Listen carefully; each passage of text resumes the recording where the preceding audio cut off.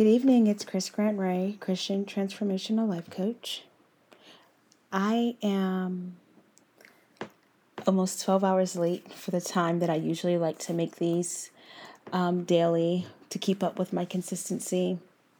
But if I'm honest, no one's listening to them anyway, so by the time people are actually listening, it'll be right on time. So the beauty of my life is that I am learning how to be authentically comfortable with who God designed me to be. And so that means that I put up a lot of walls and keep, like the scripture that God talks about, guard your heart, because out of your heart comes out of your mouth. So I just really try to be very protective of how I spend my time, what I think about, who I hang out with, because I am still a human being before I'm a Christian, and people annoy me and I annoy myself, and I definitely annoy people.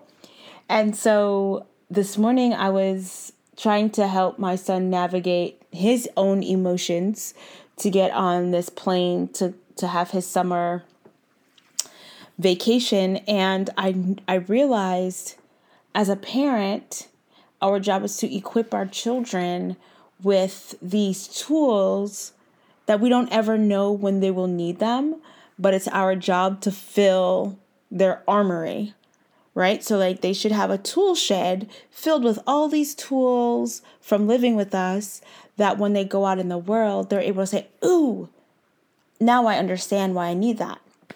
And I think God's the same way, right? Like the beauty of the Bible is you don't really have to be a Christian, but there's so many stories in there that you can say, oh, I understand how that person could have felt in that story, or I know how to apply that to my life, or that's crazy. How could anyone behave like that? But all of these things led me to this concept of the value of relationships. And if this is your first time listening to me, something that I really, really hold true is you learn to love God, love yourself, and love other people. So here's the thing. When you're learning to love God, at some point you need to learn how to receive God's love as well. Because God is a reciprocal, I'm sure I said that word wrong, but he's reciprocal. So you get from him all the things that you're giving to him. He wants to lavish you with love, and he wants to lavish you with his attention. You can only get that, though, if you sit in the presence of God. If you say, hey, God, I'm here. I know you're here. Let's chill. Let's be homies, right? And so tonight I was running a committee meeting for one of my organizations, and the conversation came up about relationships and the value of relationships, and how as women, we account a lot of our energy and our time into our spouse. And then that also then gives an expectation of our spouse to be every and all things to us, right? The person we can confide in, the person we can tell all of our secrets to, the person that we can just be silly with, the person that we can just be completely ourselves. Which then leaves no room for our girlfriends. Because we're doing that with our man, we forget to do that with our girlfriends. And so a part of what I'm building in my organization is that I want people to be able to say, look, I love my man, right? When I was married, I loved me some of my husband. Like, I would have took him 24/7 over anything. And that's good, but it gave me no time for my girlfriends. And so by the time my husband got tired of me, I had nowhere to go, no one to talk to. And there were just certain things that you just want to tell a girl. You don't want to tell your dude. And so now that I'm divorced and my son is out exploring the world for his summer vacation, I am actually legitimately a 40-year-old single woman here trying to redefine myself.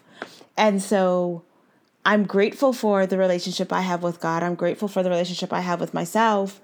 But in this season, I'm understanding that I have to actually press in and force myself to get really good with relationships I have with other people.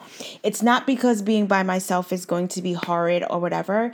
It's really because I'm going to be filled with emotions. My son is 12. I've been raising him his whole life. I've been dedicated. I've been with his dad his whole life for the most part, besides that gap year. And I just think about the love God gives me, that I want to see that personified. And it's okay to ask God for that. Hey, God, I would like you to personify the love you have for me. Gift me with people that will love me the way you love me. Show me how I share myself with people, my spouse, my partner, my friends, my work. How do I share myself in a healthy, wholesome way that honors who I am, who you're designing me to be, and just how I'm supposed to show up? Because how we live our lives is our first ministry, people. Your first ministry is how you live your life. If you're married, then it's how you live your life with your spouse. If you have kids, then it's how your children behave, right? Like there's this series of things that show evidence of God in your life. And I just want to have fruit that people could see. I want to be able to not just see it, but say, oh, if that's what God did for her, then I know God can do it for me. And so, yes, I'm divorced. This is like my first full year of being a divorced woman. And now my son is traveling, and it all has purpose. I'm going to give myself permission to break down, but still be consistent and show up and make my podcasts. But really to be present with my feelings, be present with some of the things that I caused in my marriage to break down, some of the things that I caused in myself, in my world, things that I created.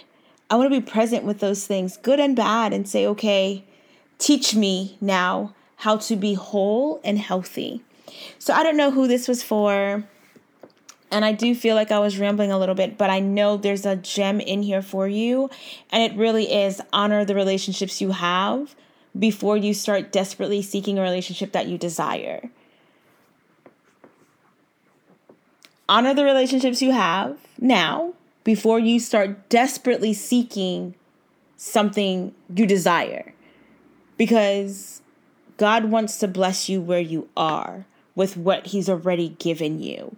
And so God is giving me this quiet time to be present with myself and love myself more and understand that I am also lovable, even though a lot of things in my life have told me that I'm not.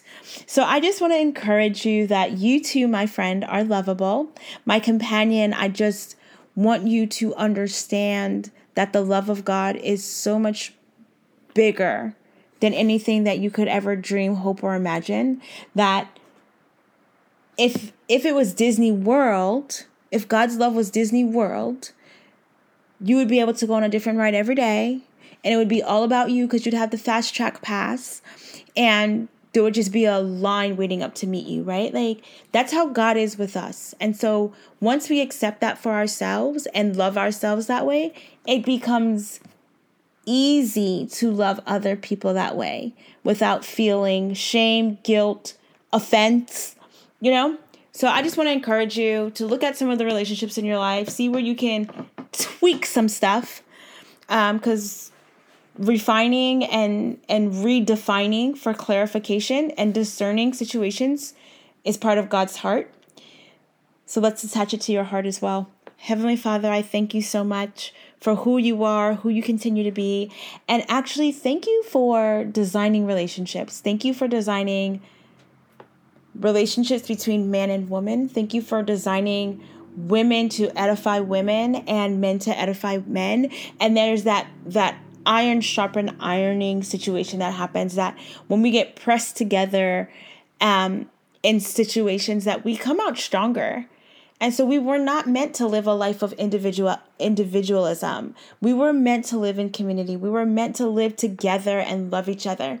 So I just pray that everyone under the sound of my voice accepts that gift that you have given us called relationship and are able to navigate some relationships a little bit better. Identify the qualities that help them and identify the ones that kill them, and help take away what's not serving us, dear God. We pray this and so much more in the mighty name of Jesus. Amen. Okay, my beauties. I love you so much. I can't wait for you to tell me about relationships in your life. I look forward to hearing from you soon. Take care.